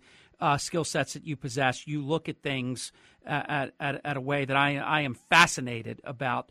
Daniel, I want to do a quick sidebar, and then I'm going to pivot right back to China, and I want to get into some of these objects, these balloons, and not shooting the one down that was actually a spy satellite, letting it traverse the whole country, but then shooting down the Hobby Lobby, the Hobby Kids $12 balloons. It's really, I kind of figure that, oh, my God, we got so embarrassed because we didn't shoot this one down, so now we got to start shooting them all down. I think it's that rudimentary, but it's still stupid, and it's unserious. But North Korea is firing more missiles. They're always bravado, warning of turning the Pacific into a firing range and all of this stuff. Nobody's talking about North Korea right now because there's so much else on the table. What's North Korea up to, Daniel? You're right, and that's the wickedly complex challenge that this administration and previous ones have faced. And, you ticked off a lot of the national security threats to our nation. Iranian nuclear program, we haven't talked a lot about that either. Yep, Russia, China, true. North Korea, transnational terrorism. We left Afghanistan. It's a terrorist state, and it's more dangerous today than it ever was. And if there's a silver lining in those dark clouds, it's just job security for my former colleagues in the intelligence community and our brave military and the State Department diplomats. But when it comes to North Korea, COVID hit them really hard. They shut down their economy, and they are struggling, and they return, to the tried and true strategy, which is just to try to extort the world into accepting their nuclear program and to give up some very minuscule incremental concession that really doesn't do much to change that in return for assistance, sanctions reduction, and food assistance. And that's kind of been their playbook. And the difference between today and maybe 10 or 15 years ago is that we're not going to get any help from the Chinese or the Russians. In fact, they're perfectly happy to have North Korea occupying our attention and the attention of our allies as well. And that's why the situation in the Korean Peninsula today is arguably more dangerous than it's ever been. On the Guy Benson Show Newsmaker Hotline is really one of the absolute best in the business. Daniel Hoffman, retired CIA Senior Clandestine Services Officer and Fox News contributor. And I do recommend a little bit of homework assignment because we're touching on it, but you can really see a great interview at foxnews.com. Go to the video, go to the interview. China's mission is to exploit Russia. And it's a really insightful take that China might not be, as some people believe, all in with Russia, but exactly as Daniel has positioned this. I think that is a fascinating take based off of a lot of experience that you have. This I want to get to while we have some quality time left, Daniel. And I think a lot of Americans are perplexed. The president told us that they saw this Chinese spy satellite before it got to Alaska. It means he could have shot it down before it ever got to Alaska and before it made its way through the continental United States. I guess we'll never know. They want to classify a lot of this stuff to hide it from the American people, I believe. So we may not find out anytime soon, if ever. Why did they let this particular Chinese spy satellite? And I'm not believing, and you tell me if you do, this stuff where, oh yeah, it was going to Hawaii and it went off course. So I have to believe, me as a layperson, I'm not a CIA Senior Clandestine Services Officer, brilliant like you are in these areas. But I say, hey, wait a minute. You mean to tell me this thing went off course and perfectly went over Montana and all these sensitive nuclear sites and then all these other, you can name them, 5, 6 of them. This thing got off track and went exactly where China would want it to go if they were mapping the United States. So I'm not believing the Hawaiian vacation story for the balloon. I think it went exactly where China wanted it to go, because to believe that, I think, is just unserious. It could not have taken this perfect path to aid China. I know the government said, the president said, we deactivated it, so they act like this thing was just flying around and, we'll shoot it down when we get around to it. But what do you make of this? And then, of course, then shooting the other stuff and then giving up on the search. So there, I did a drive-by on you. I hit you with about 5 things. Those are fantastic points. Look, I will tell you, when it comes to China and Russia, whatever you think it is and how bad you think it is, it's always worse than that. I was always amazed. I spent 5 years in Russia total. And at the end of my second tour there, even then, I was surprised. I shouldn't be, but that's like embrace the unexpected. It's worse than you thought. So in the case of this so-called spy balloon, look, the ethos of U.S. national security is detect threats way out, like we like to say, left of boom, before they cause harm to our national security, before they cause harm to our citizens, and penetrate, and then eliminate those threats before they cause harm, preempt the threats. And in this case, we knew that spy balloon was on a trajectory to enter the continental United States, and we didn't do anything about it. Yep. It loitered for 4 days, collecting intelligence and sending it back to China. Now, there'll be an after-action report, and we'll get to learn exactly how much damage was done, but we took the risk when we didn't have to take the risk. And that's the part that I don't quite understand. There have been some who have said that, well, we allowed the balloon to traverse our country because we didn't want to lose that opportunity for Secretary Blinken to meet with Xi Jinping. Well, that's an awfully dangerous transaction to make for our national security. It's a terrible message to deliver to the Chinese that they can extort us and steal our secrets in return for a high-level meeting. And then when it comes to shooting down the so-called unidentified flying objects that should never have been shot down, well, you got to know what you're shooting at. Whether it's an Al-Qaeda guy or a balloon, we find, fix, and finish targets, but we've got to know what they are before we take a shot. But they knew what the first one was. This is the crazy thing, Daniel. They knew what the first one was, and they didn't take the shot. Then they say, we still don't know what the other ones are, and I believe they do. And look, I know this in very icy conditions and in the wilderness of who knows where, but I think they've ended the search because they don't want to be embarrassed, holding up a $12 balloon and saying we spent $478,000 and a $143 million F-22 to shoot down this 12-year-old kid's balloon. I think that's the truth. I mean, I think our citizens will think, well, that was ass backwards, if I can say that on the radio. You did. It doesn't make a whole lot of sense. So you're 100% right about that. But also, we're risking great negative economic ramifications here, too, because, who wants to fly the friendly skies when our military might be blowing stuff up in near space? And that also, because we want to know that the government has some capacity to accurately to detect what the threats are before they cause harm, eliminate those threats. And the stuff that's not a threat, okay, you've discerned it's not a threat, then leave it. Look, there's a lot to be said about this. Transparency matters. We're not getting enough of that. And I'm sure there will be hearings, and it would have been a better idea for the president to have gotten up and spoken about this more openly with greater transparency. I hope he does, because it does impact not just our national security, but, the economy as well. Daniel, hard break in about 45 seconds, but I want to give this to you before we say goodbye. I was very concerned when they told our enemies in the world that, hey, it's at 60,000 feet and we don't have a plane that can really get a good look at it. I thought that was a stupid thing to say, even if it's true. And it appears to be true, because why would you say that? And that means, hey, just fly at 60,000 feet. We have to send a spaceship now to see it. I mean, and then how did they deactivate it if we can't even see it? So I just don't buy any of that. 30 seconds, closing comment. A lot of unanswered questions here. You're absolutely right to be raising them. And those are the other thing that concerns me is that we've got transnational terrorists, nefarious state actors like Iran and North Korea who are watching this. And the next balloon that traverses our country, maybe it doesn't have spy technology in it. Maybe it's got WMD. There you go. And look, I was paid for 30 years to think about the worst case scenarios. And even then, as I said at the beginning of our discussion today, that still wasn't as bad as it turned out to be many times. So that's what would concern me. And I think it's something that this administration needs to be looking at with greater alacrity. Daniel, thank you. Daniel Hoffman, retired CIA, senior clandestine services officer and Fox News contributor. And just listening to him, you know why. He's all those things. Thank you, Daniel. All right, my pleasure. Have a good night. You do the same. When we come back, Wyatt, Dan, and yours truly, we will talk about President's Day and presidents on The Guy Benson Show. Fresh conservative talk. Guy Benson Show.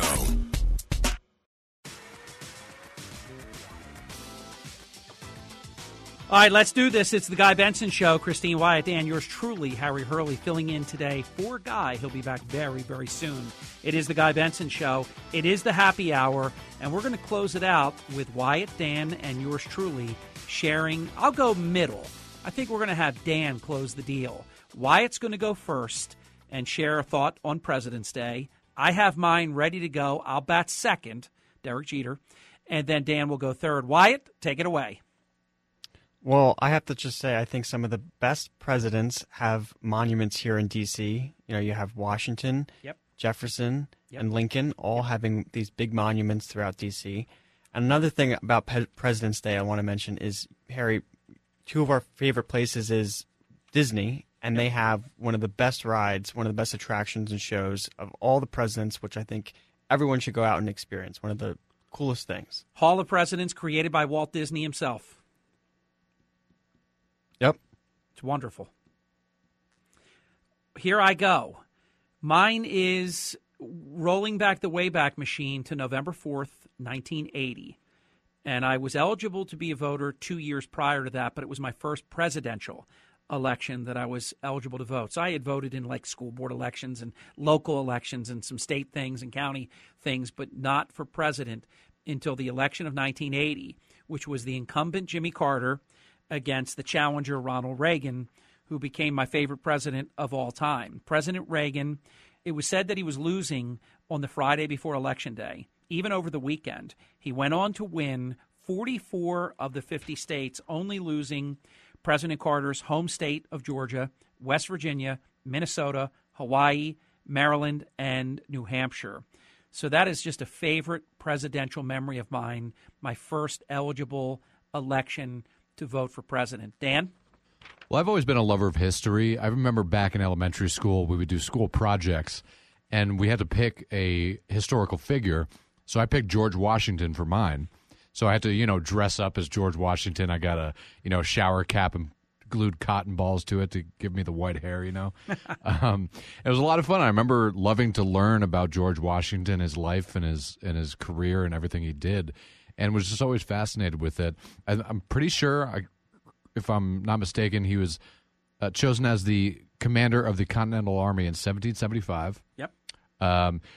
So that's a little fact I remember. But yeah, no, I always remember I used to go down to D.C. with my family, just like Wyatt said, and look at all the monuments and just learn about the people who, started this country and made this country great in the way it is.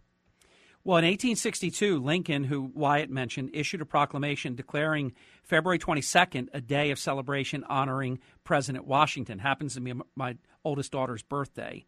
Then a federal holiday on February 22nd was officially passed into law into 1879. And remember, they would have, when we were all younger, they would have President Lincoln's holiday separate and President Washington and on and on. So they decided to have one President's Day. And that's where we are now.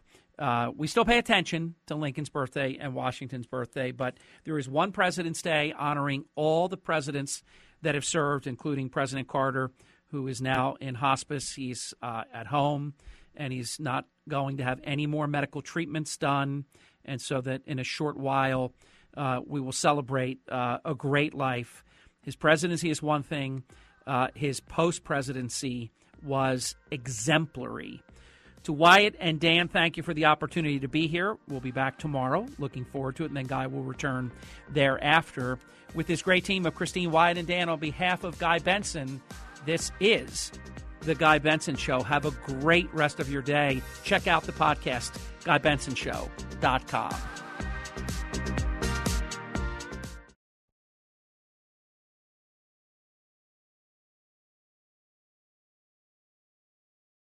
Listen to the all-new Bret Baier podcast featuring Common Ground, in-depth talks with lawmakers from opposite sides of the aisle, along with all your Bret Baier favorites like his all-star panel and much more. Available now at FoxNewsPodcasts.com or wherever you get your podcasts. Listen to the show ad-free on Fox News Podcast Plus, on Apple Podcast, Amazon Music with your Prime membership, or subscribe wherever you get your podcasts.